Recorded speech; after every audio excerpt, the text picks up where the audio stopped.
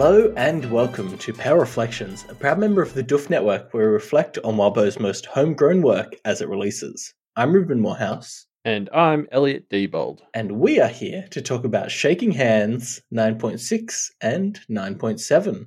Well, let's get into it, shall we? The start of this chapter is Avery saying, "We need help," which is a classic Avery opening. Yep, a lot of bang for your buck right there.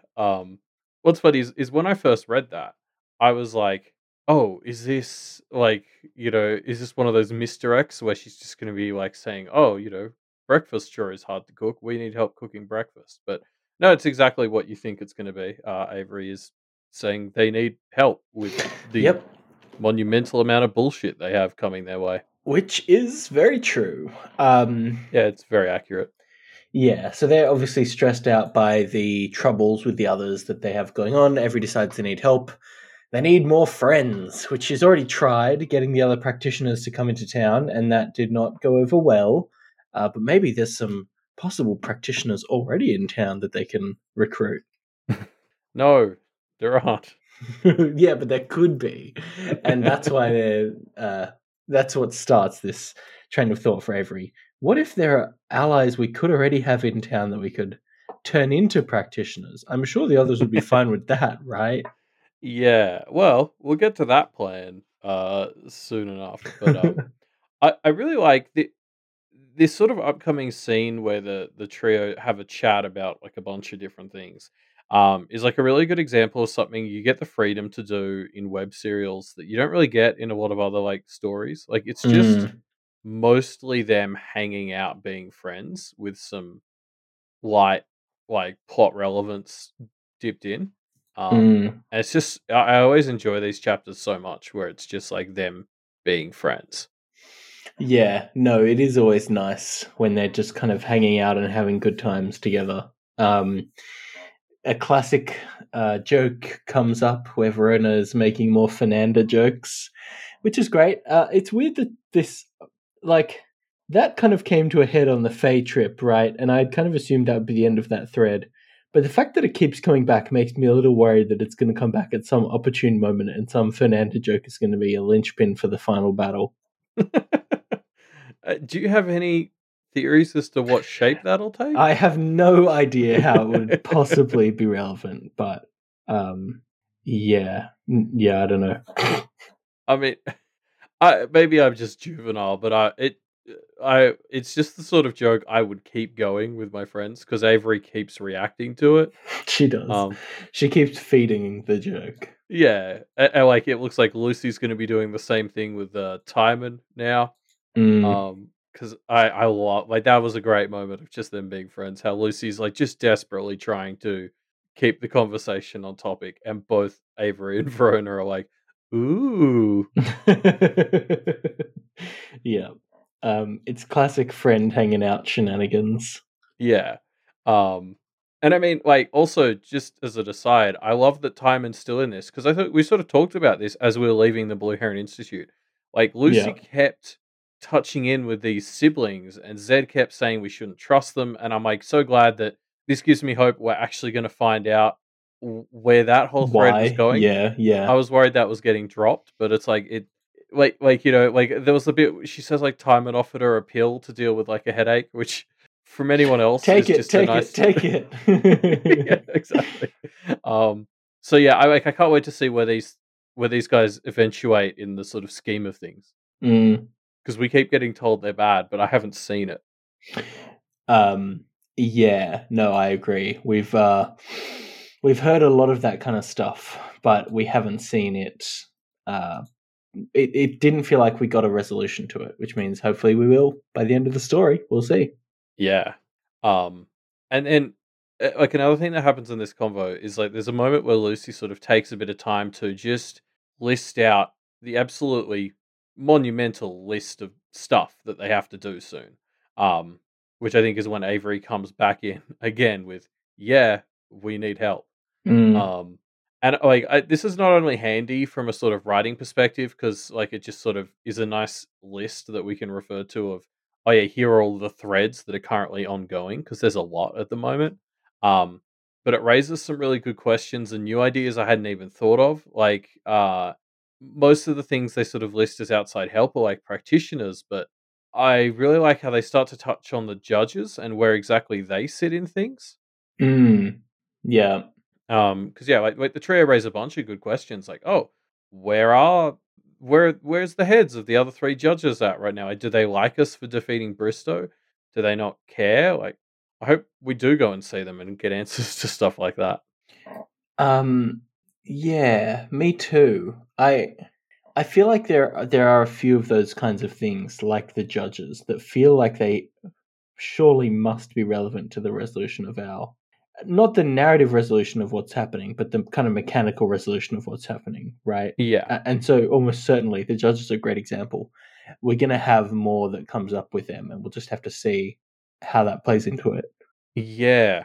Well, especially like Lucy hates on them a bit here and sort of talks about them in the same way she talks about like the Blue Heron Institute or stuff like these institutions that just aren't good. I don't know if I've seen enough of them to think exactly that. They certainly seem kind of ineffectual. I don't feel like we hear about them actually doing much except just checking on things. Mm. Um, but yeah, so I'm just keen for any more FaceTime with the judges because like their reactions to so many things, it would just feels like things I can use to start to map who they are.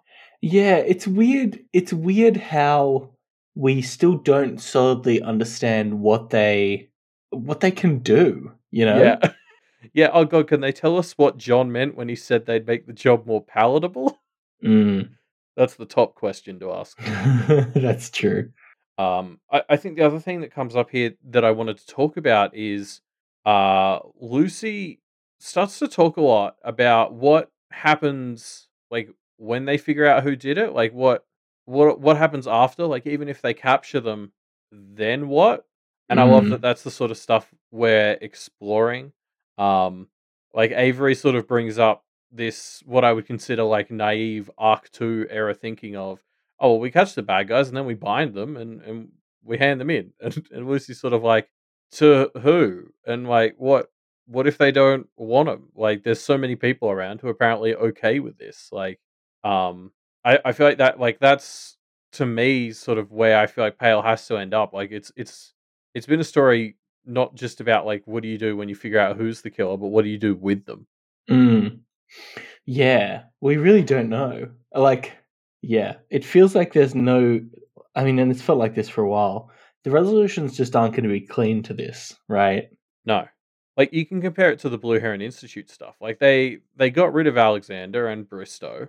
Um, but did the school week really change that much? Like, Musa just dropped in and replaced them.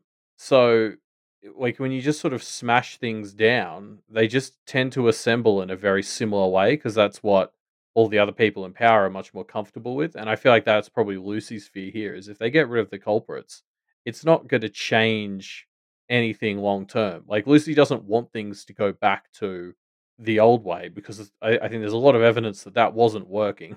Mm. Um, so it's not just about breaking things down, but it's about like building them up as well. Yeah, yeah, exactly. Yeah, I don't know. It's. I feel like we still don't understand enough of the structures for the long-term relationships between practitioners and others to know what does the resolution to this look like. And maybe the answer is there are no solid structures for long-term relationships between practitioners and others, and that's why we haven't seen a lot of them. Like, I don't know. That's a depressing thought. Yeah, yeah, we'll have to see. Um, so yeah, the trio head downstairs to have breakfast with Lucy's fam, and it's again a continuation of some fun, friendly moments. Yeah. I mean, yeah, like there's so many little details I wanted to pull out, but like I love the one where Alyssa asks where the cutting boards are and Booker just goes and gets one instead of telling her this. And I just love that because it was something Avery noticed. We're in an Avery chapter, and I was like, that's such an Avery thing to notice, like the way couples interact with each other. Um, it's something she's so tuned into. Mm. Yeah, yeah, you're right. She is. She's so tuned into the like dynamics in these families, right? Mm. And she Um, thinks about that a lot throughout this scene. mm. So yeah, these beats of Booker having to introduce Verona and Avery are very fun. And it's kind of a continuation of this thing where we've heard so much about Booker, and we've heard so much positive stuff about Booker from Lucy, obviously, and we haven't really had that many chances to interact with him outside of Lucy's head and get a picture of him. And yeah, he seems nice. I mean, I don't know if he lives up to Lucy's very high descriptions of him, but she is his sister and clearly loves him, so maybe that's an unattainable goal. I mean, for me at least, he seems to be living up to the hype. Like, yeah, he seems to handle everything well, which is just like I feel it's setting me up for when he doesn't. Mm, Because I think both my and Lucy's hearts will be broken when that happens. mm, Um, but yeah, his execution of these introductions is great. Like, you can see how good and close of a brother he is. That it's like he's obviously familiar with Verona, like more than most people, like just through having grown up, like alongside Lucy. But like he already knows a bunch about Avery as well. Like he clearly listens and remembers these details. Like he actually cares. mm. Yeah, yeah. No, he cares a lot, and that's clearly the thing that makes him seem so, I don't know, so great. Yeah, yeah, exactly. And then Alyssa comes up here as well. Like we learn more about her. Um, like she comes from obviously like a pretty like good upbringing, in the traditional sense. But she works really hard and like even has Booker convinced that she wouldn't be a bad fit for a government position. Um, which I interpret as Booker thinks she'd fight the good fight. Mm, Um, yeah, I mean, I find this interesting because I think we've talked a lot about these, those differences between Booker and Lucy, and how they sort of handle the world. And then we've got like Lucy sort of readjusting hers right now, and you can see like Alyssa pushing that spectrum a bit even further. Like she kind of sits on the other side of Booker from Lucy, in that she is from the system and kind of working within the system, but trying to maybe do good things in it. mm. So, I don't know. There's no way this doesn't come up wherever Booker and Alyssa are headed. Yes, I think so. Yeah, yeah. I mean, Ye- Booker mentions he has low aspirations. He'd rather have a lower government position and get more done in a smaller community. mm. So, Booker for Lord of Kennet. That's the new theory. I do love that. Um, yeah, I don't know. I'm just the fact that Booker is here at all makes me nervous. Like, I don't see a way for him to get involved in this story that isn't Bad. being, at risk. Yeah. Yeah, absolutely. So yeah, breakfast is going pretty well on the whole until Lucy slips up and reveals her injuries from the night before, and Jazz immediately enters worrying nurse mum mode. Yeah, and again, this is great. I mean, because there's like so much going on. Like, obviously, Lucy has her guilt tied into like letting down her mum by getting injured and like affecting her before the interview. But it sort of evolves from there to like touch on everyone. Like Verona and Avery are essentially just jealous because, Lucy has a family who cares about her. Mm, Um, but like Lucy's miserable because of it. Because of course the person with the supportive family is the one who feels like she's weak and is letting everyone down when she gets help from them. mm. Yeah, it's the fact that Lucy hates her family fussing over her so much is so relatable, but also feels a little Mm. tone deaf when we have Avery and Verona here, who, I mean, Avery explicitly thinks along the lines of, I wish my family would fuss over me to this extent. And Yeah. obviously, Verona's family situation is such a mess. Yeah, I Yeah. like how Avery describes it as she can just like feel the same sort of jealousy energy Yeah. just coming out of Verona. Yeah, Um almost immediately I had the same thought. But yeah, no, I mean, like, you get it though, like, especially like with Lucy being sort of like a young black girl and having to fight for so many things and like always sort of prove herself. You can see why she'd hate feeling weak like this, even though that's not what it is. But yeah, I don't know. You're right. There's just this part of you that's just like, God, cherish what you have. Yeah. Yeah, 100%. The fact that Lucy doesn't sees this as a negative is so, I mean, relatable to us with our fairly normal lives, but man, tone deaf. Especially. Cherish it while you've got it, Lucy. Yeah, for The sure. others are coming. Um, yeah. So yeah, as Luce and Verona head off to interview McKay, Avery splits off to take care of the sort of problem that is going to slip through the cracks. Yeah, which is like I loved the delivery of this. Because we've heard so much about like Clem's room cleaning strategy, like since Clem first told us it, at like the start of Arc 8. In fact, Avery even brings it up at the start of this chapter, like this idea that you start with the biggest problems and sort of work your way down. And as Avery has this moment watching Lucy get cared for by her mum, you can sort of see Avery starts to realize the flaw with that system because she starts to remember that, hey, sometimes the people who aren't asking for help won't appear like the biggest problem and they'll get overlooked because she's been there. And Mm, so, of course, she's the one who sort of puts this all together and decides that uh, she has to go and talk to Melissa. It's like a perfect first mission for our sort of new clarity of purpose Avery, who knows she wants to be that departures and arrival person. She's going to mm, go and connect with Melissa. yeah, yeah. It's perfect, Avery. Like the niche. I don't even know if it's fair to call it a niche of just like being friendly. um, yes, she saw Alyssa being the outsider in this dynamic and was like, "Oh shit." That has triggered a thought in my mind about instead of making sure that we are always worrying about the major problem, we need to worry about this thing that will almost certainly be a problem soon, but we should deal with it preemptively. And it's a great idea and a great thought, and it's a bummer that it really doesn't work out. Yeah, well, I guess that's the really fun next part of it is you sort of think, oh, we got back from the Blue Heron Institute.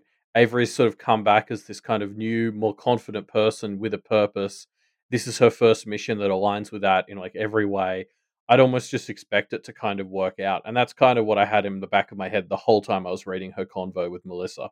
Mm, And it just doesn't. It takes me right back to remember when she was on the Forest Ribbon Trail, and I think the opossum was like, "You need to learn. You can't save everyone." yeah. And that lesson's come to bite her in the ass as soon as she sort of found her feet. Yeah, I don't know. Yes, she can't save everyone, but it would be nice to have a good win here. Yeah, well, I feel like Avery's takeaway from that is like you can't save everyone, but you should at least put a bit of effort into trying. Like I feel like what makes Avery great and special here is that like she's gonna give it a go. Mm, yeah. Yep. And she does, and she gives it a solid go. Um, so yeah, Melissa wants answers, and Avery is willing to give them, but Melissa has to pass the test of "don't be a fucking shitbag." Melissa wasn't this unbearable the last time we saw her, right? Like, I remember she'd become a bit of a pain in the ass before, but this is like she's reached like Brett levels of unbearable in this conversation. Mm, yeah, she's rough. She immediately just starts shit talking basically everybody. And these are people who, I mean, sure, from what Melissa is sounding like, I'm sure they have done things wrong or have wronged her in some ways, but it really feels like she's just picking things to be toxic about, right? Hmm. Having said that, it's hard not to feel bad for her considering that this entire thing is at least partially Nicolette's fault. I don't know. Like, Yeah. how much can you blame someone for this, even though they are actively continuing to still be shitty and refusing to take help to get out of it? I don't know. Yeah, I've sort of been doing the same yo-yo the whole time of like I feel bad for her because she has just ended up with such a raw deal in every way. But then she actually starts talking and I'm like, "Oh, shut up. I hate you." Um, Mm, and then I take a step back and I'm like, "No, no, no. She's yeah, having a really hard time." yeah. I don't know. Um, Like the other thing is, and maybe we're jumping ahead a bit here, but I kind of feel like Melissa is already. I mean, the labels are bullshit, but Melissa is already some kind of aware, right? yeah, Um, yeah. and the kind of aware that she is something to do with her toxicity and depression, right? Like she's not just being a shitty person; she is, in title case, a shitty person, right? Like that's the definition of her as an aware. And so, like, again, not her fault, but I don't know what can be done to break her out of it if she's not willing to, engage with that in some way, you know? Yeah, like you can tell she's really stuck in this loop of like she keeps drawing things back to her old friends to criticize them, and she's always mentioning their social media posts, Mm. which again I love. Like, No, it's while called Go Photo yeah, Yourself. go, which is fucking great. I always love it when Wildbow sneaks in slams at industries with his names for alternatives. Um, but yeah, like you can sort of she's entering this pattern of just sitting there and like hate browsing. Like she's gonna Yeah. be some sort of doom scrolling aware. Yeah. Um, I don't know. I sort of tried to think of what kind of aware she might be turning into. Like, Oh, I know. yeah, Capital H, hater. She is a hater. That's the name of the aware. Huh? Does that work? yeah. I I think mean, that's pretty good. spell it with an 8 though, because Oh it's yeah, oh social yeah, media. oh yeah, to make it elite. Um, yeah, that's the thing. The closest aware that I could sort of think of as a reference point was like Kevin. Yeah. Like, because I was like, I don't think she'd be exactly the same as one of the others we've seen in the story, but like all the sort of big drawing points I kept pulling out of how she's ended up where she was, I just kept coming back to comparisons to Kevin, which is obviously concerning Yeah. That's because probably that's the the last worst thing one. Yeah. the world needs. Yeah. Literally the worst one to be compared to, but I think you're right. If people like have ideas for what they think Melissa might be becoming, chuck those in the Reddit thread. That's a discussion I'd love to have more of. Yeah. Um yeah. So I mean, I think Avery says it best here where she says, I'm really trying to be nice about you being a little asshole, Melissa, which is just like the perfect summary of my feelings in this chapter. Like Avery is doing all the right things by trying to be nice and trying to give her a way out, right? Like trying to give her an opportunity to not be shit or accept that she's being shit and try to do better. And Melissa just refuses flat out.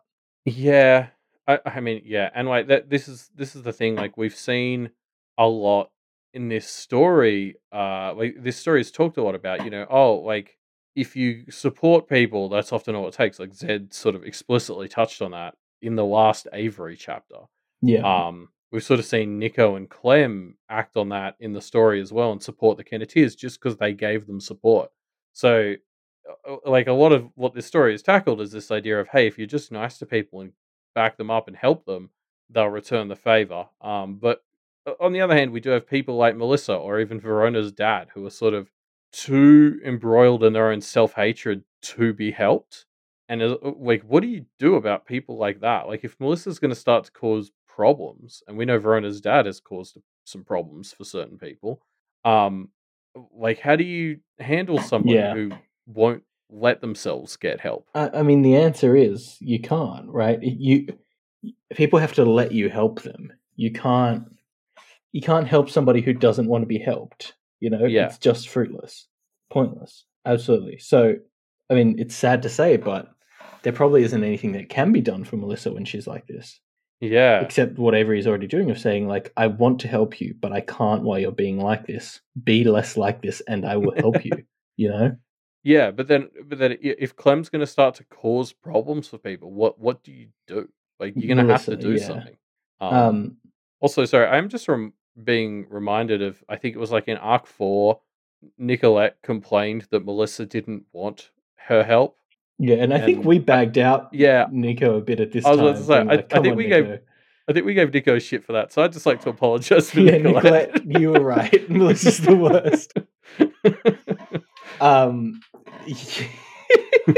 yeah. So Melissa asks to get it straight from Avery, and Avery does that to the best of her abilities, saying, things are shit for us, Kenneteers, and we could use an ally, but it's worse for us if you're not a trustworthy ally. So you need to be trustworthy. And Melissa fails that pretty unambiguously. I mean, but Avery does such a good job of trying to make this case while not being able to To say anything of actively, yeah, substance. Like, there's like this huge elephant in the room that she has to talk around, and she does a pretty good job considering. yeah, It's just not enough. yeah. I think she did exceptionally well considering.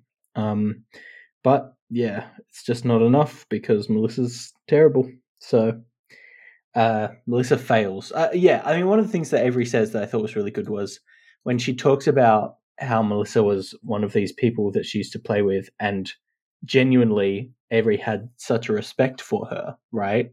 Mm.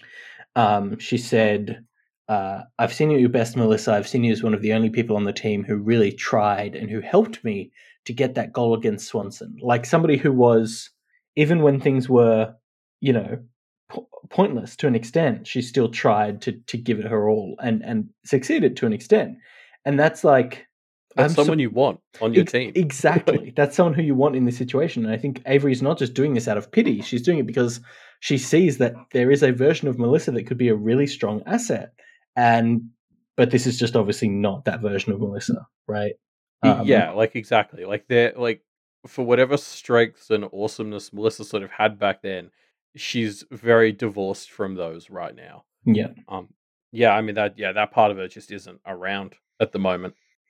Yeah. And then Melissa says, a bit later in response to this kind of thought, instead of being willing to go back to things being normal, she says, I need to believe that there's some kind of magic in the world for a cripple like me.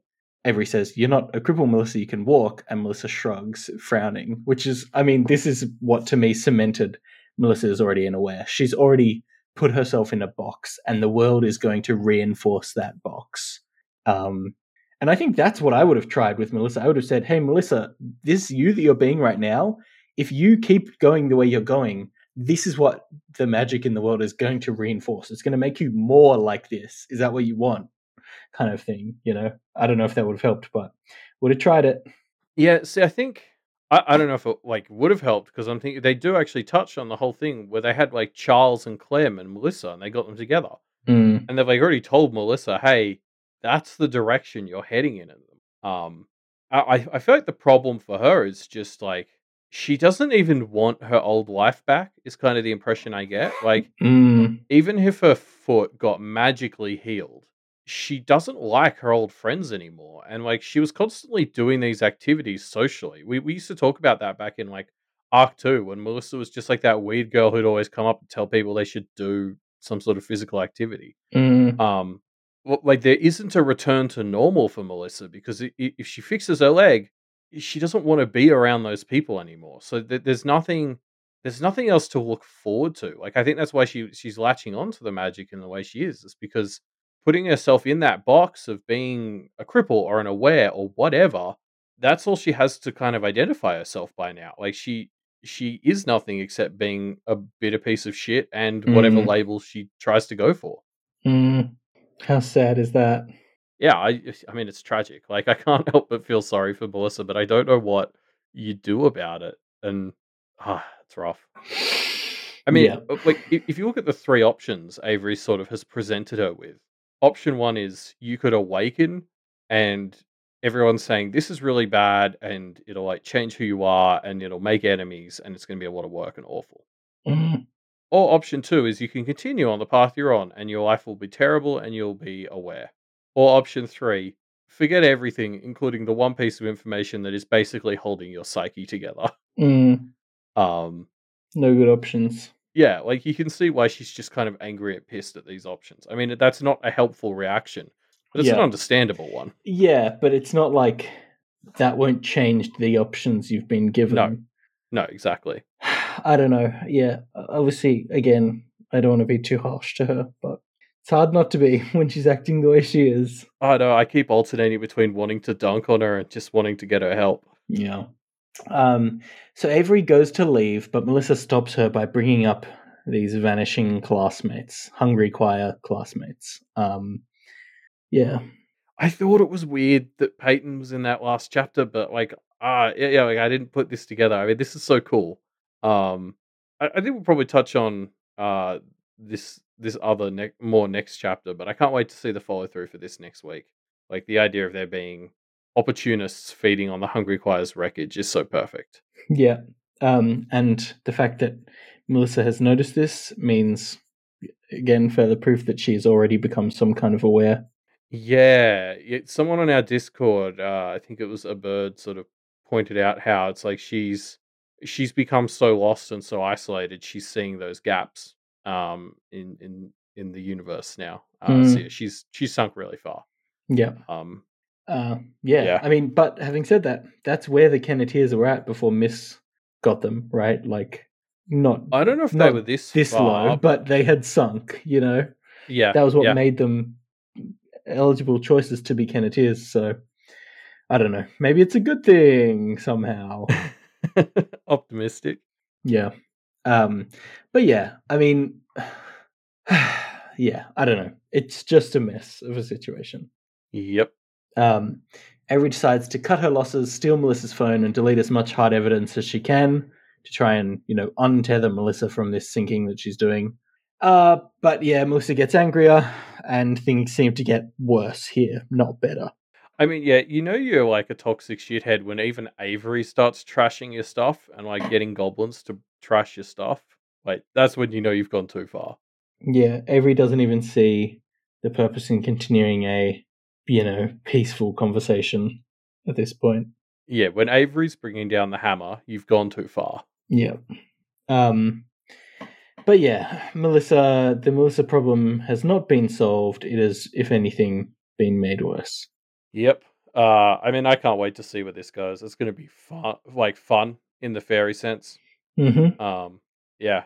I mean, like, I love the chapter sort of ends with Avery going, "Well, that was a fucking disaster. I hope it went well for the others." Um, which is hilarious because that's exactly how 9.7 is going to end in a bit. Um, but yeah. I love how this chapter is sort of Avery taking on this responsibility of protecting someone who's slipping through the cracks to sort of give help and to get help. And she's meant to be this sort of new person with a new purpose, and it just completely blows up in her face. Yep. Poor Avery. But yeah, I mean, speaking of 9.7, let's get into it. We're in Lucy's perspective. Lucy and Verona depart from Avery and head over to Matthew and Edith's house, but first taking a quick stop at the haunted mansion of Verona's dad. Before we get into the pleasure of Verona's dad's company, um, there's a conversation here about like because they're constantly talking about how like hot it is, and there's discussion. The Kennedy's don't know if there's a cold room, and like Verona's like, I suppose you could like negate heat, or draw it in, um. But I was just thinking, like, when this came up, I was like, "There's no way there's not a cold room. Yeah. There's got to be a cold room." And what this made me think was like, we learn all this stuff from Edith. And of course, like, but if you thought Edith was bad on water elemental stuff, don't get her started on cold.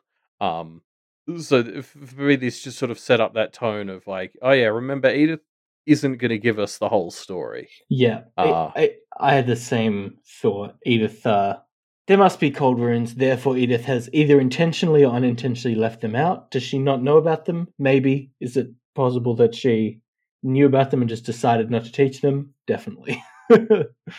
Yeah, yeah. It's kind of like either way. It's just a sort of reminder that we shouldn't trust the Kennet others too much, I suppose. Which is, of course, a great opening for a Lucy chapter as we're about to head into this interrogation. Yep. Um, yeah. Yeah. Also, the fact that like all this hot weather is it's brought up so much. It comes up in Avery's chapter as well, though she handles it better. But like, I feel like it's going to be an actual important thing. It Um, was. It comes in this chapter when it gets resolved by using Ken.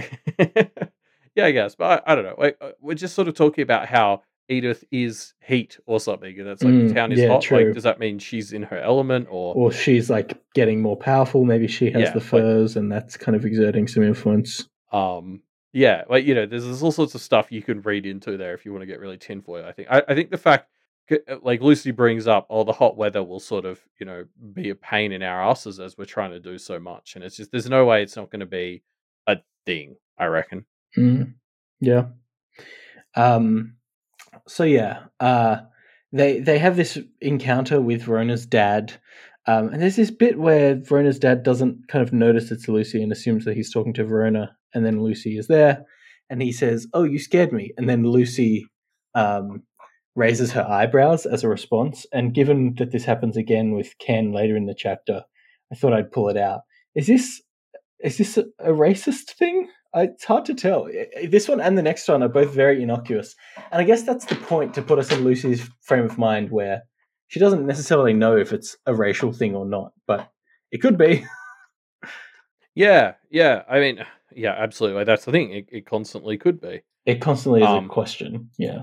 yeah. But no, like, I mean, I just love the vibe of this trip to the house because it's so. Like, I think this is the first time we actually see Lucy visit Verona's house and meet her dad, unless there was another minor one very early in the story. Mm. Um, but like we actually haven't seen like Verona's home life really since she had that like big moment at the end of 8.8 where she was like, I run this town now, Mm. sort of deal. And you can sort of see like she runs into the house, she's yelling, she's not worrying about like being quiet and avoiding him. Um, she just sort of blows him off when he asks her and Lucy to help out. Like I kind of enjoyed it. I'm not gonna lie, just seeing her just kind of be like, no, we have shit to do. I can't help you with this stuff. That he even says he's not going to do it, like because they're like, oh, I guess have fun doing it by yourself. And he's like, oh, I can't do that sort of lifting. So he was going to stand there and watch two 13-year-old girls fucking put his basement together. Like, yeah, I don't know. And Mm. he's so blatantly just ropes Lucy into it. He's like, oh well, Yeah. Lucy, since you're here. Yeah. So yeah, it was great to just sort of see Verona just not even really not get angry, just not Just take not it engage with seriously. it. Yeah. Like I love the line where her dad's like, "I'm trying to be nice about this with Lucy here," and Verona's just like, "So am I." Um, yeah, this is going to continue to be a very fun dynamic. Yeah. Yeah. Indeed. Yeah, as Verona is leaving, her dad brings up that her mother has called the house, which is something worrying. Verona just kind of runs away from that, but I can't imagine that's a good thing, considering that Verona's mum seems to very explicitly be quite hands off. Mm. Uh, if there's a reason that she's getting involved, other than I'm secretly a practitioner, I'm here to help. I don't know what it could be that's positive. Is that even a positive? That's Um, true.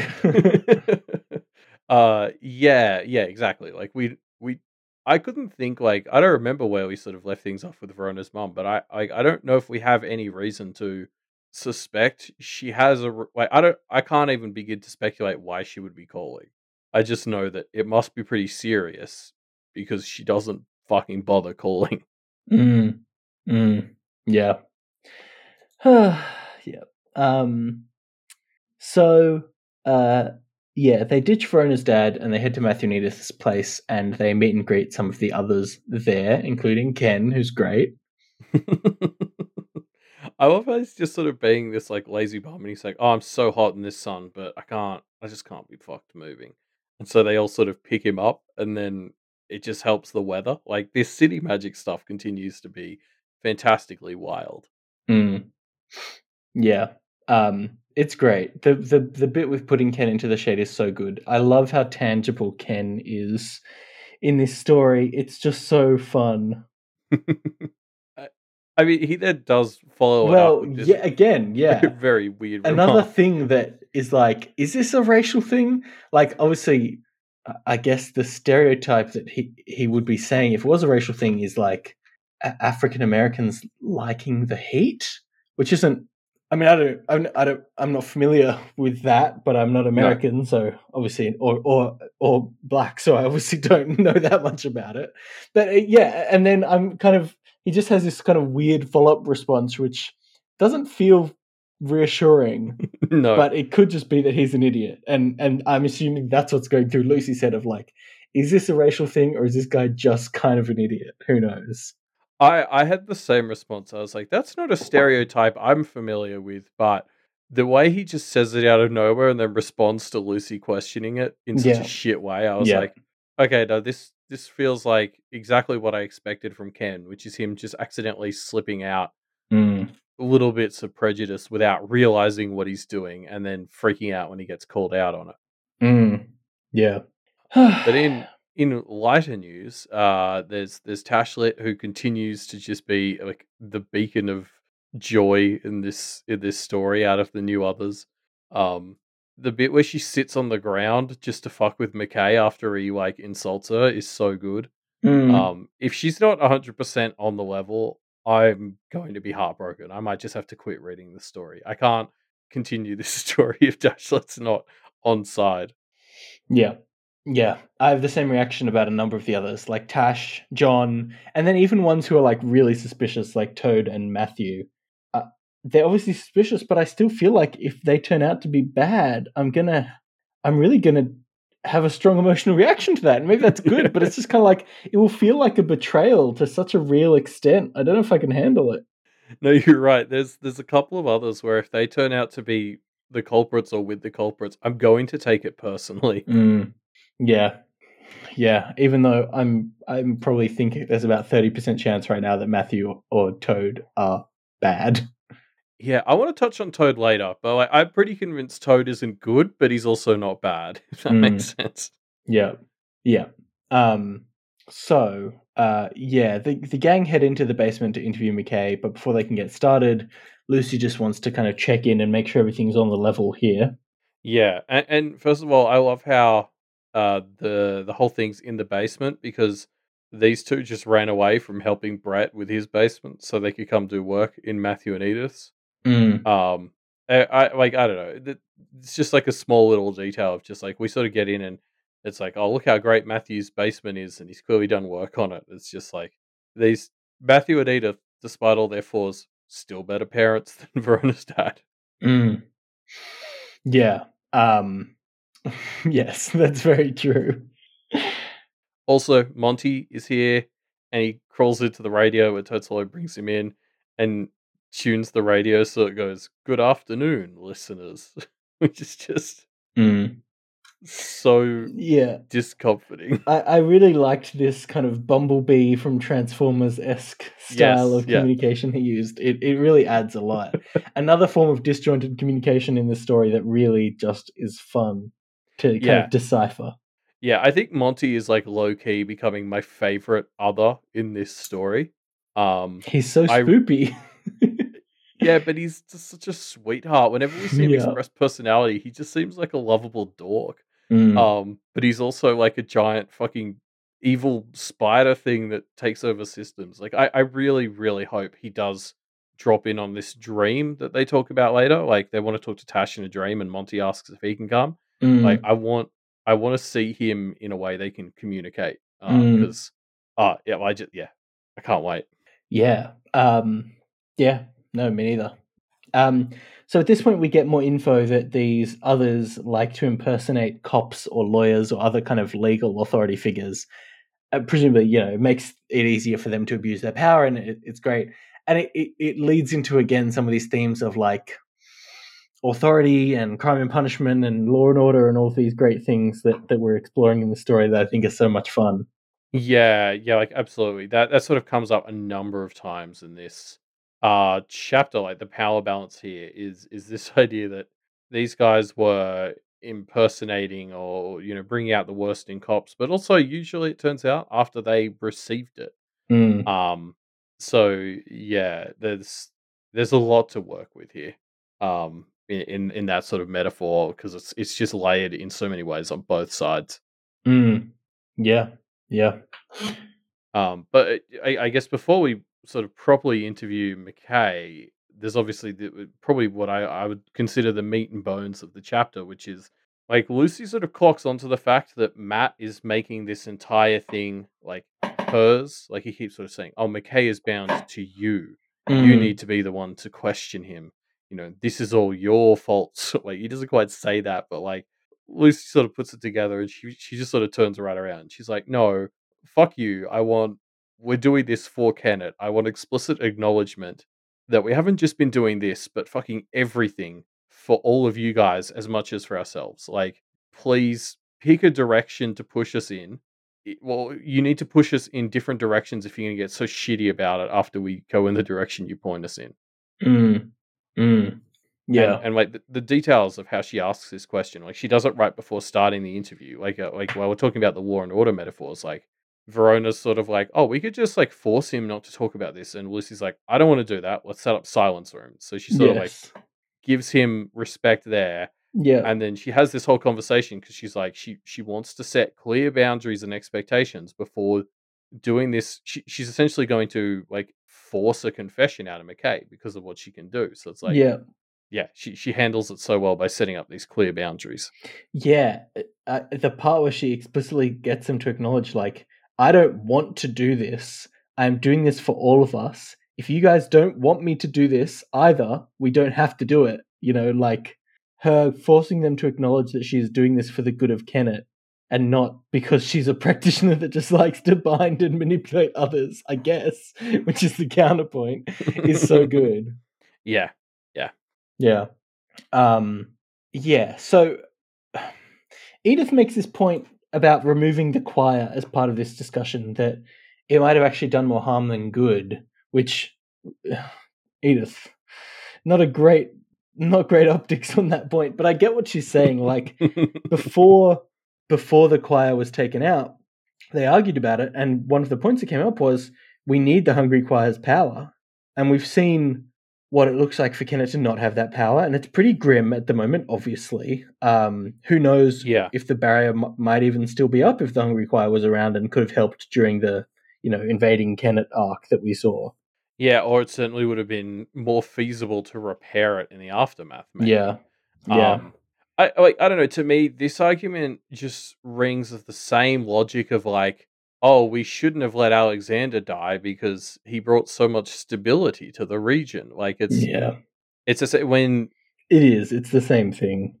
yeah, like the Hungry Choir, like Edith's doing this logic of like, oh, it's protecting 5,000 citizens. So yeah, sure, a couple of people die a month, but it's protecting 5,000 people. And it's like, well, first of all, I don't think it was actually protecting 5,000 people because the innocents. The only thing that's upsetting the innocents is the Carmine bullshit, which A, I'm pretty sure you're responsible for, Mm. and B, like that these are sort of exceptional. So, but yeah, I don't know. This whole thing just fell a bit flat for me, where I was like, I get what you're saying, but like, yeah, I just don't like this framing of those were necessary sacrifices to keep us safe. You've got to at least feel like shit when you're making arguments like that for me to buy them. Yeah, for sure. She's too willing to make that argument, which is a little worrying. Yeah, exactly. There's also a bit right before that where so like obviously everyone's just sort of airing out all of their fucking grievances with the other group at this point, and Edith's like, "You went against us to let the woman from the choir ritual go," and Verona says Brie, and Edith's like, "Oh, she was only the woman then," and Mm. it's like, exactly, like.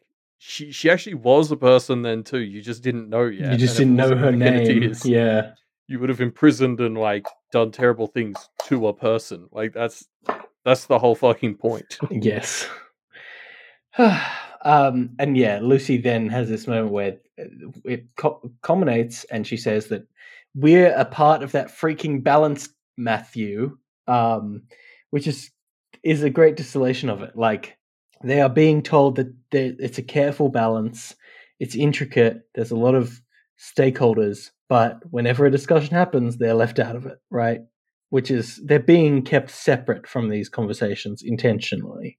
Yeah, and the lead up to this climax is so good. Like Lucy basically starts to call out Edith on not keeping up with the deal, and like Matt and Edith get all pissy about it, and they're like, "Oh, we are just trying to do it. You just don't know all the details." And Lucy gets to be like, "Fucking, that's the whole point. You're not telling us anything. Yeah. Like, we can't know all the details because you keep us in the You keep dark." hiding details from us.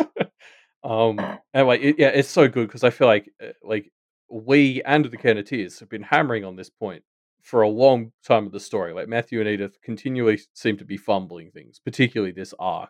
So, like Lucy sort of finally just sort of sits them down. And it's like, okay, so are you incompetent or malicious? Like, what are we doing here? Mm-hmm.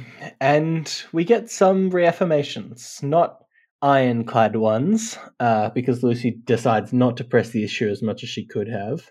But we get some stuff. So Toad, Swallow, Tashlet, and Montague seem to explicitly confirm they have no intention of harming the trio, right? Yeah. Which is good. Matthew and Edith imply that they don't, but don't ever really say it. Yeah. Their silence is very loud. Yes, obviously, given the fact that we suspect it was Edith who Yeah, like especially given the fact that we suspect it was Edith who said the stuff that Lucy overheard, right? Mm, The fact that Edith can't be like, no, we would never intend to hurt you is obviously a bit dangerous. yeah. Like I've seen a lot of discussion on this sort of topic. The user prof on our Discord came up with an explanation that I really like. I don't 100% know if I buy it, but I certainly hope it's the case. Which is, Lucy definitely did hear what she heard. It's just we're missing some of the context, like some of the earlier context. Um, if this was part of a conversation that was like, what do we do if the Kenneteers go rogue? Like if the others are talking contingency plans. Because obviously, with the culprits in town, that's always going to be a bit of a Yeah, not great look. But um, if you take the perspective of the innocent members of town, the ones who didn't do it, and you think about what the town is meant to be, it's a very sensible conversation for the others in town to have. A sort of what do we do if the Kenneteers start to do bad things? Um, like without our protagonist bias, you can see it's totally reasonable to expect there's a chance they'll go rogue at some point. to be prepared. I mean, the Kenneteers are preparing for in case any of the Kennedy others go rogue as well, right? Exactly. So Yeah. I get that. I just think, I mean, so we have obviously filtered what we heard through Lucy, which means the wording isn't there for us to critically examine, which means it's plausible something like this could have happened. But given what Lucy does say, unless it's Matthew saying something, oh, not Matthew, Edith saying something like, and remember, guys, we definitely won't. And then they start hearing, kill the Kenneteers and take them out of the picture or whatever, right?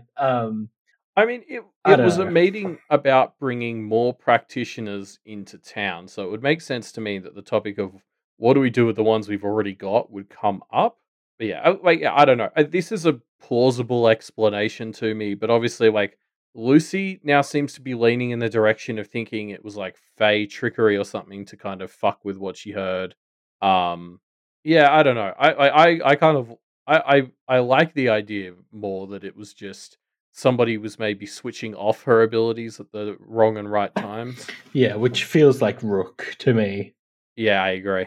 Um, yeah, I don't know. I, I don't. We'll see. I don't want to make too many predictions about it because I don't feel like I have an adequate way of saying this is how it would work or not work.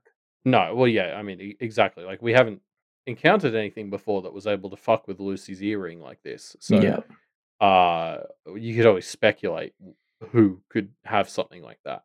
yeah. Um, I mean, having said that, there is a bit where Lucy overhears a little bit more here, coming up yeah, soon. Matthew afterwards sort of like, so he was like, oh, I wouldn't overthink it. It's like underthinking it spells trouble.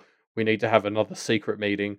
Um, which is just like, yeah, okay. So after Lucy yells at you for having meetings without them, the first thing you do is start to organize Let's another one. organize a secret meeting. Yeah, Uh, yeah, but so that doesn't help my case, but yeah, maybe. I just want to hold out hope that there's not that many bad people in Kennet. yeah, yeah. I don't know. Me too. We'll have to see. But this has diffused the tension in the room a little bit, and so Lucy and Verona turn back to McKay in this interrogation. Yeah, and it is worth pointing out, like you touched on it earlier, but Lucy sort of makes a conscious effort to de-escalate and stop fighting here, which I think is really worth mentioning after all we talked about in her last chapter. I think that was 9.4. Yeah, She's choosing her fights or choosing her weapons. Like she knows that continuing to press here will very likely cause more problems and cause things to explode. So she's not really like ceding ground, but she's tactically stopping taking any more in this conversation. Like she does get the acknowledgement that is sort of the bare minimum she wants, and it's like that will have to do for now, because otherwise things will get worse for me. And I feel like this is the Lucy who saw Alexander get shot in the head who makes these decisions. mm, yeah, yeah. Yeah, it is. It does feel like Lucy is being set up as a bit of a scapegoat, weirdly, for the Kennet others, right? All the Kenneteers are really, yeah. Yeah, It's the vibe you get. yeah. I don't know. We'll see. But anyway, we get into this interrogation. We get the backstory on Bridge, the parasite watch, other scar thingy. who was framed for a crime, and that somehow turned him into what he is now. Yeah, I mean, we get all this filtered through McKay, so the details are lacking. So I don't feel like I still fully understand Bridge, but he's definitely like a lot smarter and complete than I really expected.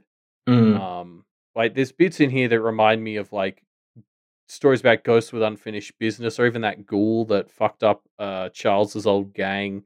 Um, like Bridge was somebody who was sort of really badly fucked over by the system just when they were an innocent person, and somehow part of them survived death, and now it's very understandable why Bridge doesn't trust systems of authority. mm. I mean, yeah, 100% right. We get back to this again of like crime and punishment, and like, you know, Bridges' backstory is they were innocent, but they were framed, and this turned them into a literal monster. Like, that's so on the nose about how terrible and innocent of an other they of a person they were before they became another. Like, they are, through something that is completely out of their control, they have become something monstrous, right? Yeah, yeah, exactly. I half expect to see redemption for Bridge by the end of the story. God, I hope so. They're nothing but a victim in a lot of ways. Mm, I guess we don't know what they've done in between now and then, but yeah. yeah.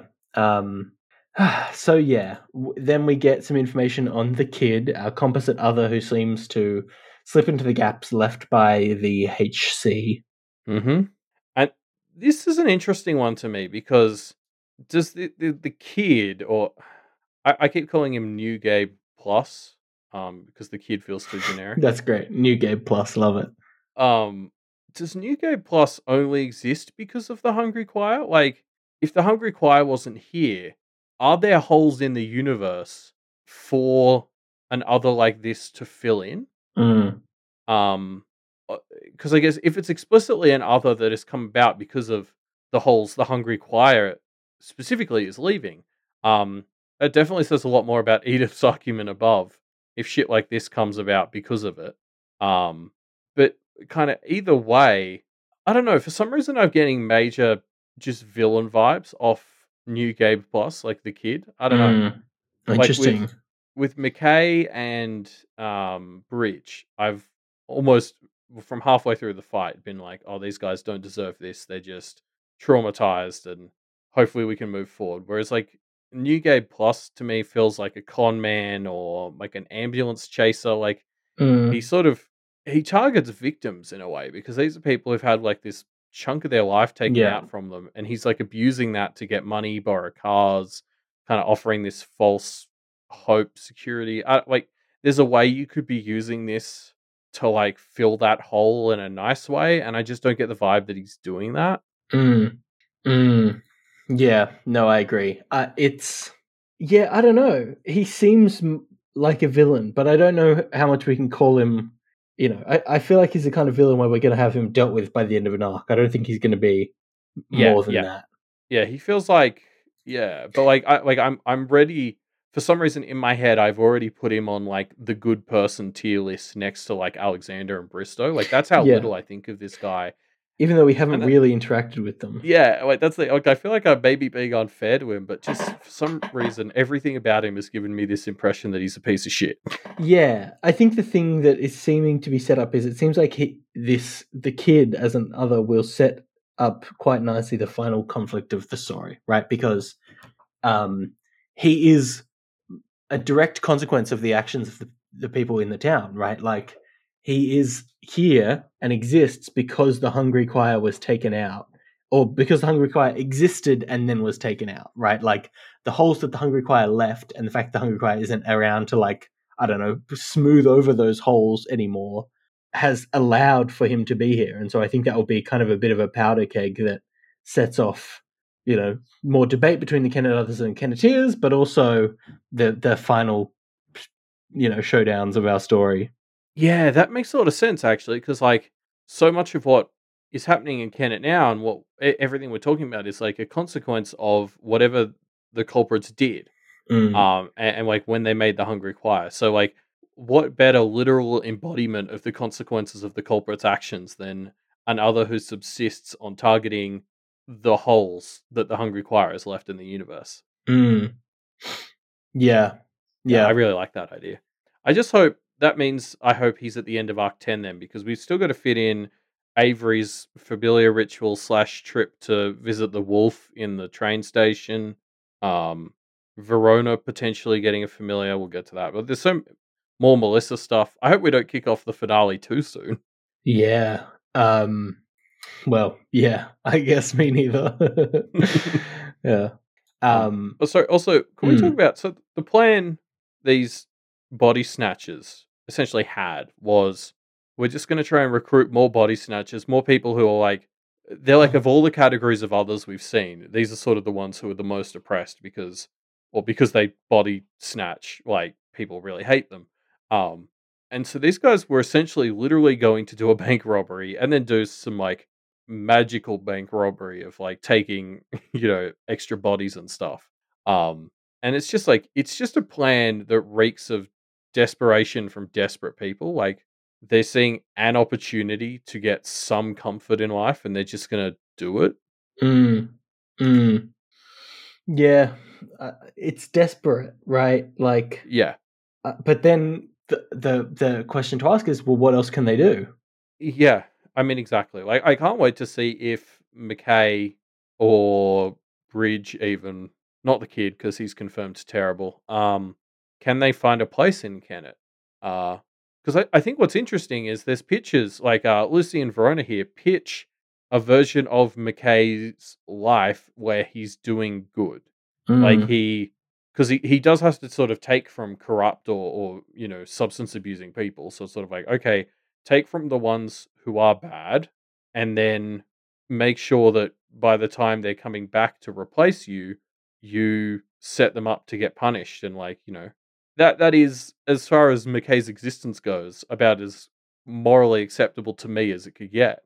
Um, I don't know enough about Bridge, but like, even the kid, like New Gabe Plus, if he was like providing comfort to these families and not taking from them, like that could be great.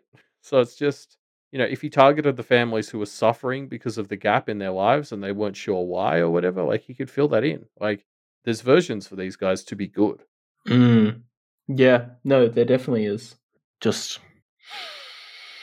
I don't know. Will they be? Yeah, exactly. Well, and they don't trust that people will let them, which is Mm. Yeah. fair given their Given the histories. history, yeah, Yeah. exactly. Um, so yeah, we finally get some new details on this newer fourth other. It's something that is obviously going to be dangerous and problematic, and it acts as its own kind of energy sink, drawing energy in a way similar to the Carmine vacuum. Yeah, well, so it seems like because there's this natural valley forming in Kennet for energy, like things are rolling down, and this is like something that forms a little one of those of its own, and it's apparently Mm, just walking around collecting up Carmine energy, which is I mean, yeah, it sounds like a bomb sort of thing to me. Like maybe not super literally, but it's the longer this thing is around, the more scary it's going to be, and it's presumably in New Gabe Plus's hands, so. Yeah. I mean, this is certainly where something we're gonna have to deal with pretty soon. mm, yeah, But yeah. it sounds like if it gets big enough, it can just start to form its own realm. Which obviously is dangerous. Like this is something that has been set up as, oh, this is gonna cause some real dangerous shit. Yeah. Yeah. Yeah. So the interview is stalled for now. The gang decides to head out to search for our shadowy energy gatherer in the daylight. Yeah. And so something I wanted to touch on here, and we've both touched on it briefly already, is there's this moment where Lucy, is like, "Oh, can we leave him here? Like, is there anything more you need? Otherwise, we'll let him go later." And Matthew's like, "Oh, yep, sure, that's good." And then he asks Toad Swallow next, and Toad Swallow makes a whole thing about how he's asking him before his own wife. Like, how crazy is that? And Mm, like on the second read, I couldn't help but notice how much clout Toad actually does seem to have in this whole meeting. Like, um, Toadstool is actually the first one to give the Kenneteers the acknowledgement, and Matt and Edith sort of follow his lead there. Um, Obviously, he turns to Toadstool first here.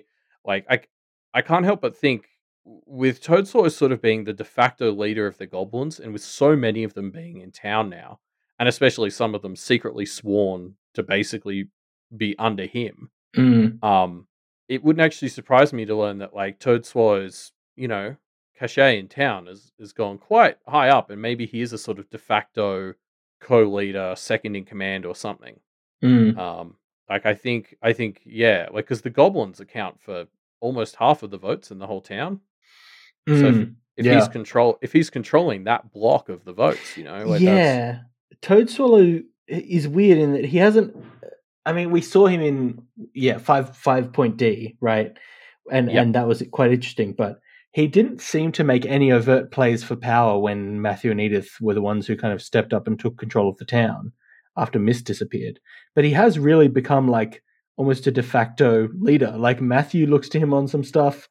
Even in this earlier thing where Lucy is kind of confronting Matthew, she also looks to Toad as like, how is this landing with the others? He's kind yeah. of like a de facto figure that has become very important in the town, without really flagging that that's been happening, which I think is very interesting. Yeah, like it just like again, like he's not an open leader. He's somebody who he'd prefer to be pulling strings in the back is very much the impression I get. Like we've talked a lot about this idea that Toadstool may not have been a culprit, but he's exactly the sort of person to seize on these conditions to make a profit or whatever. Um and this feels like something along those lines. Like this is Toadswallow slowly and like low key amassing power as things continue to get worse. Mm, Like I just feel like Toad Swallow Corp is a good stock investment right now. mm, Forget GME. It's all about Toad Swallow stock. yeah, yeah, to the moon. Well, yeah. So then, conversation then sort of turns to, uh, like familiar choices. Basically, Verona wants to make this pitch for having Tash as a familiar, and Verona has this one thing she says to Lucy where she sort of says, "I don't think she's a rock exactly, but gosh, I wish I could be that cool while my skin's falling off and I'm living in a shack wearing donated clothes." And I just wanted to quote this line because that I hadn't really clicked onto that part of why Verona would be so obsessed with Tashlit and maybe want to familiar her because Tashlit's like seeming immunity to giving a fuck and being upset about things. That's always sort of been Verona's like aspirations in life. Like she's constantly tried to be the sort of person who doesn't let things get to her, and Tashlit perhaps literally lets problems sort of wash over her. Mm, Um, so yeah, like I just can't wait to get into this nightmare and communicate with Tashlit, like, because yeah, like I wanna hear from her perspective, like, how does she really feel? Does she know what she's growing into? Is that maybe a factor in how she's so cool? Like, or yeah, is she this, even actively okay with like the transformation, which you could take it as a parallel to Verona's like desire to turn Moava, right?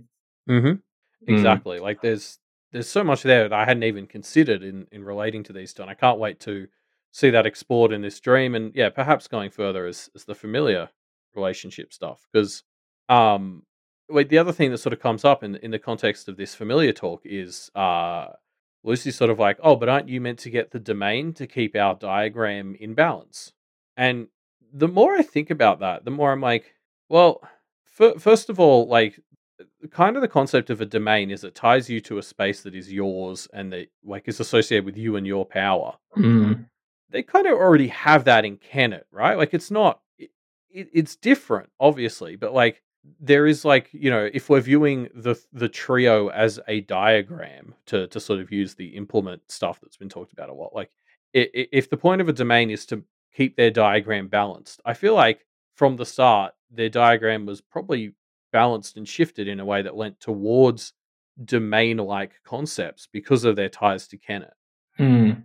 And then, like, the other thing Verona touches on, but I think is a really good point, is it's sort of like if you're gonna upset that balance and tip it one way, Verona taking a familiar as well kind of tips their diagram in the direction of making strong connections with others and Yeah, making being friendly friends. with others, exactly. I mean, it's a very fair point. Like, yeah, the more I've sort of thought of this, the more I'm like, this is actually way better. Like, the domain ritual, just didn't really feel right with Verona. Like, Yeah, she's someone who likes her space, but her concept of home is a very shaky one these days. yeah, And the idea of the Kenneteers balancing their diagram in the direction of making friends and especially with others just felt spot on to me. yeah, Yeah. yeah. And Verona, I think, suits a familiar more than a domain, just in general. Yeah, I mean, the fact that she has such natural, chemistry with Tash and with others in general, I think makes it a Yeah, strong choice. And obviously, we've been talking for a long time about how domains doesn't having a domain for this trio doesn't seem to fit. Like, yeah. it just doesn't, right? Not yet, at least. No, like Avery could maybe make one work if she gets one of those ones that like gives her special powers in the paths. Because like, Yeah. if she is going to become this departures and arrivals person, um, having basically a terminal to go in and out of sounds very convenient. Mm. Um, but yeah, like Avery's kind of pretty set on not letting Snowdrop die in a few years. So I don't think anyone's going to fight her on that one. So. Mm. Yeah, I agree. I actually, the more I think about it, the more I'm like, if Verona is going to have to get one of these things soon to keep the diagrams balanced or whatever, a familiar makes the most sense to me. Mm. And as she says, Tashlit is right there. Yeah. Tashlit, Right Tashlit there and can't ready to betray us go. if Yeah. she's a familiar. Yeah. Yeah. I mean, maybe by that logic, Verona should pick a familiar that is more suspicious, like Edith, Like, tie them together, or at least see what Great Edith's idea. response to that question is. Oh God. I kind of want them to pitch that just to see the reaction. Just to see the terrible reaction, yeah. Um, yeah. So it is. It's interesting. I kind of like the thought that Verona's had, and I'd love to have a familiar ritual happen. So I'm all for it. Yeah, well, yeah, especially if it's like if you're making everyone come out for the weddings, you may as well put them right next to each other. Mm. Um, yeah, should be fun. Like I don't, yeah, I mean, we don't really know what the familiar ritual involves at this point. I mean, we've had the text describing how they sort of function, but like I think we saw when Lucy got her implement, we didn't really understand what that meant mechanically for the ritual itself. It's like what do you have to do for this familiar ritual? Yeah. Yeah. Um, I just want to see more rituals. Yeah, that implement ritual is still It one was of the so highlights of the great. story. Yeah. Yeah. Yeah. Absolutely. But that's pretty much where the chapter ends. It ends mirroring the previous chapter, with Lucy and Verona hoping that Avery has had better luck than they did, which of Never course split the didn't party. happen. Yeah. That's like D&D 101. You don't split the party. Yeah. Um Nothing good comes of it. yeah, I mean like we opened our first chapter this week, like the Avery one, basically with the group sort of saying, God, we have so much to do. And I feel like at the end of these two chapters, we've made zero progress except maybe made some of those problems worse. Mm. So not a very successful week in Kennet. Like Uh, Melissa is worse now from the sounds of it, based on what Avery thought, or it's a worse problem than they thought it was at least. mm.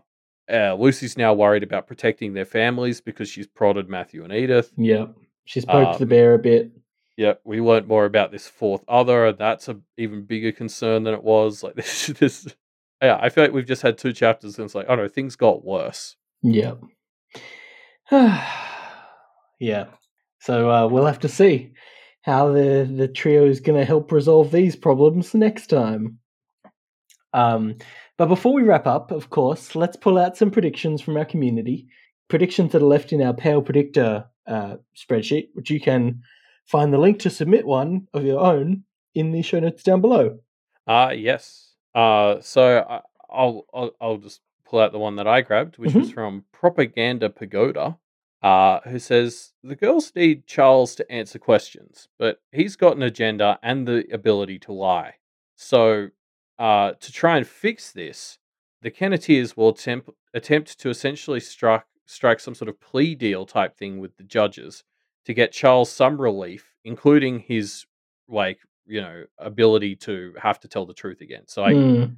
kind of not like fully exonerate him, but give him some of his rights back along with Along the with the restriction. responsibility, yeah.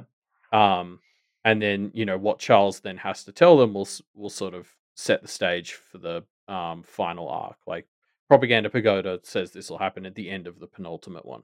Mm. Um, so this is one of those predictions where I don't know if I believe it's going to happen, but I love the ideas behind it. Like, because Charles's relationship with the judges is something that came up a lot early in the story. And my current read on the judges is that they're ineffectual at best because we haven't really seen them actually do much. So, um, I love this for an excuse for us to explore Charles some more and get some more confirmations out of him while also reintroducing us to the judges. Yeah, I like it. I like the way that this can break the constraint of needing the truth from Charles. I also like it because if there's going to be some real change in the way some of these systems work, something's going to have to give, right? We've been talking about practitioners giving a little more to others, others being a little more trusting of practitioners, and this is another thing that can give. Having the forswearing be a little bit more, I don't know, solvable. Yeah, exactly. um, yeah, I like it. I brought in a prediction from Snowdrop's Tiny Fan, who I think is the first time we've had stuff from them. So welcome to the show, Snowdrop's Tiny Fan. They talk about how Verona mentions stuff that's very big can create depressions, and we also know that there's this fourth other in town that is creating a little depression, and also we've described the Carmine fur and the absence of the Carmine beast as creating a big depression in Kennet. So therefore, possibly there's a way to find the Carmine furs and therefore find our culprit by finding the center of this depression, right? Which could be done through doing the things that the Kentists are exactly about to do, which is, pushing something that rolls downhill to follow it, right? So maybe when the Kentists do this, they are going to expect to find the fourth other, and maybe even find the fourth other, but also find the Carmine furs. And I just think that's a great Yeah. little. I mean, it relies a lot on, I guess, like in air quotes, the physics of this world to a way that might not track. But I do love the train of thought behind it.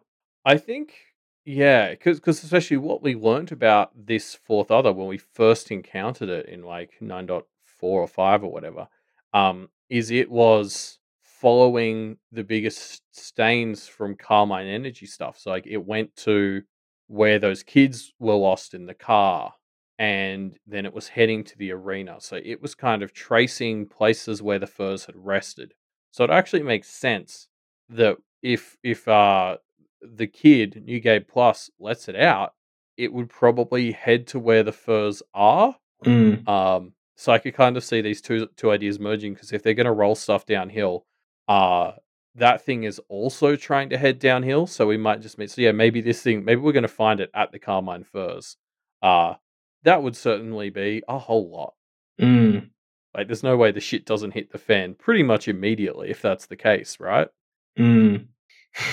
I mean, yeah, things will pop off very, very quickly. Yeah, I'm excited. I mean, it feels like we're approaching the end, right? So I'm excited for all this stuff to pop off. Yeah, but we can't. Just not too quick because we need to There's so go to much that dangling path. threads to resolve. We need to get Georgia back into the story. Yeah, yeah. We need to go to the Crypt of the Necrodancer path. Yeah. Yeah. But that's the end of our show, folks. We'll have to see how quickly things pop off next time, because that's the end of this episode of Pale Reflections. Thank you for joining us. If you have thoughts about the things that happened in these chapters, or thoughts on the episode or the story's resolution in general, you can head to our discussion thread, which we linked in the show notes down below. Yes, you can also find us on Twitter. That's where I do my live reads. At just search for Pale Reflections on Twitter.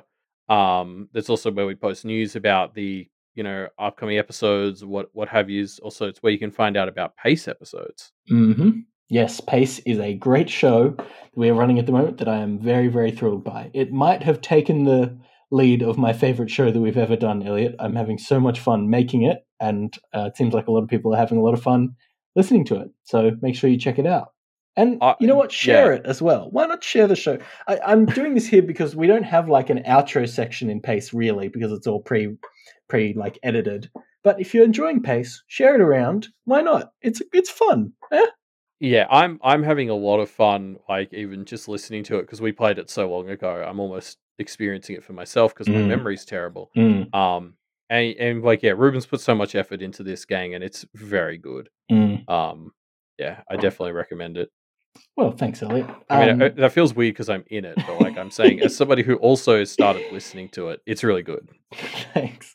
If you want to check out any more of the great content from the Duff Media Network, you can head to www.duffmedia.com, the home of the Duff Media Network, with all the great shows on the network that can be found there.